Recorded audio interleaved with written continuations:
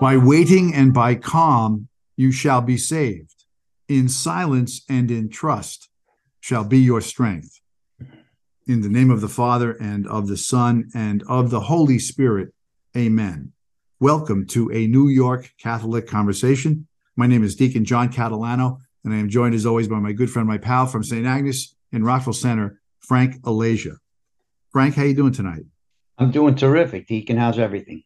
Everything is good, and God is good. And the topic for conversation is the value of silence. Right. Now, I know it bears repeating, as they say, but we always seem to have to remind ourselves how powerful and important silence is. So how do you want to start us off on this topic, Frank? Well, we rarely find a spiritual person that speaks too much. On the other hand, immense evil flows from speaking too much.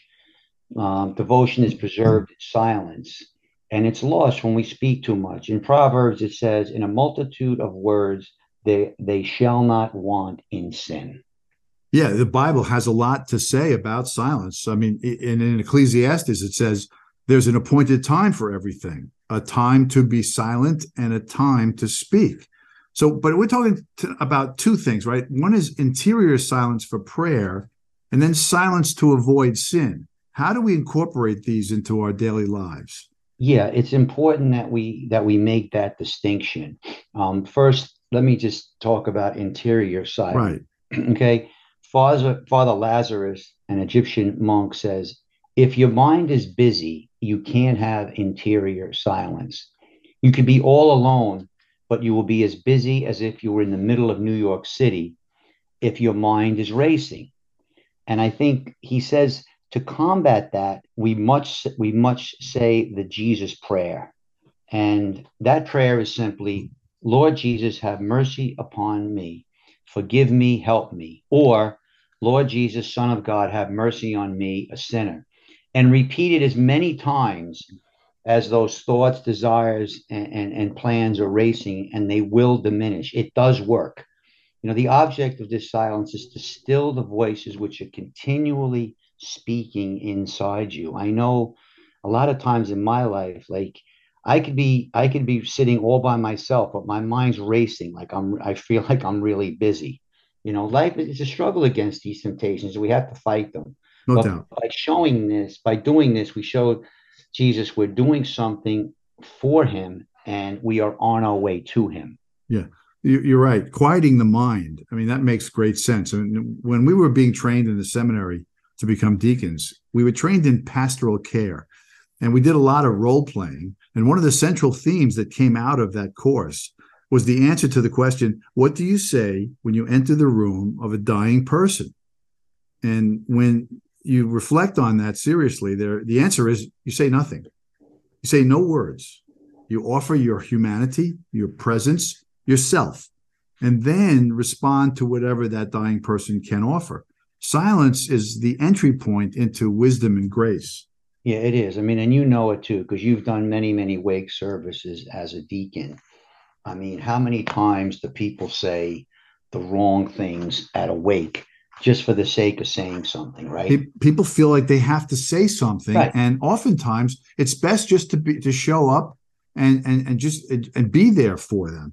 I mean, Right. our tendency is, and even when we get into like a disagreement or an argument, is to get the last word in. We have to Right. say something at a wake. We have to say something in an argument. And when we get angry, we might say something hurtful and something we might regret later. So most often, the best course of action is to simply give someone a chance to say what they need to say and to let them know that you've listened and have heard them.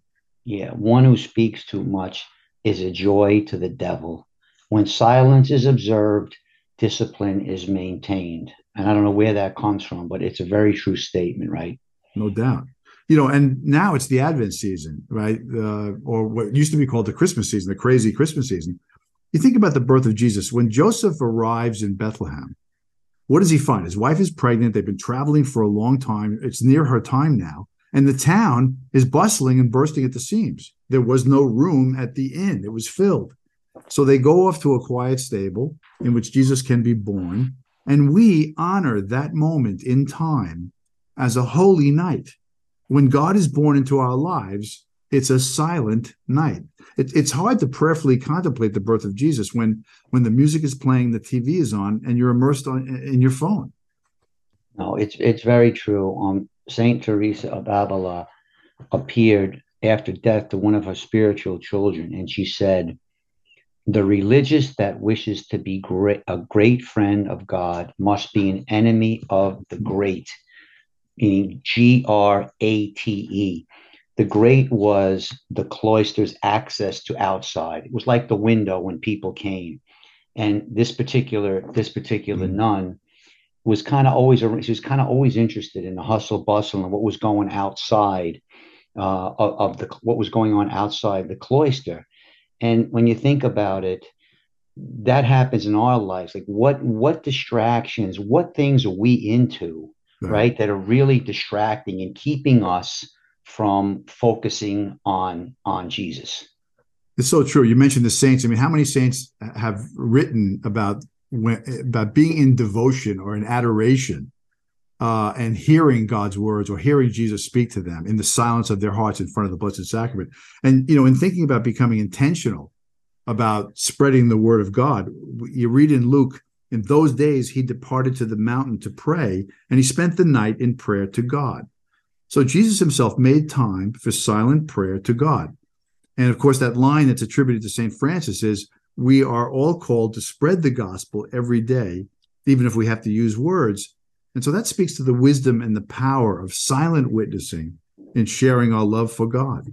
Yeah, and when you talk about being silent and not committing sin, be silent when you feel your words will hurt someone. Right. A tongue has no bones, but it's strong enough to break a heart. And when we talk for a long time without reason, we find some fault against modesty, detraction, or gossip. Let's put it this way: a greater number of us commit more sins from speaking than from listening. It's crazy, but we should finish this as we began. In silence and in trust, our strength lies. Yeah, yeah. I mean, there's a couple of things that just give some thought, before one speaks.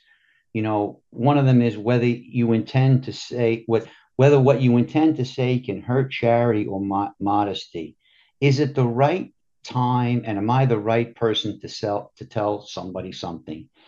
When you speak when you're angry, you'll make the best speech you'll ever regret.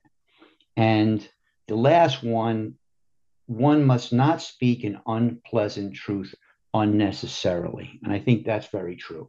It's good advice, Frank. Silence is golden. That's the old line.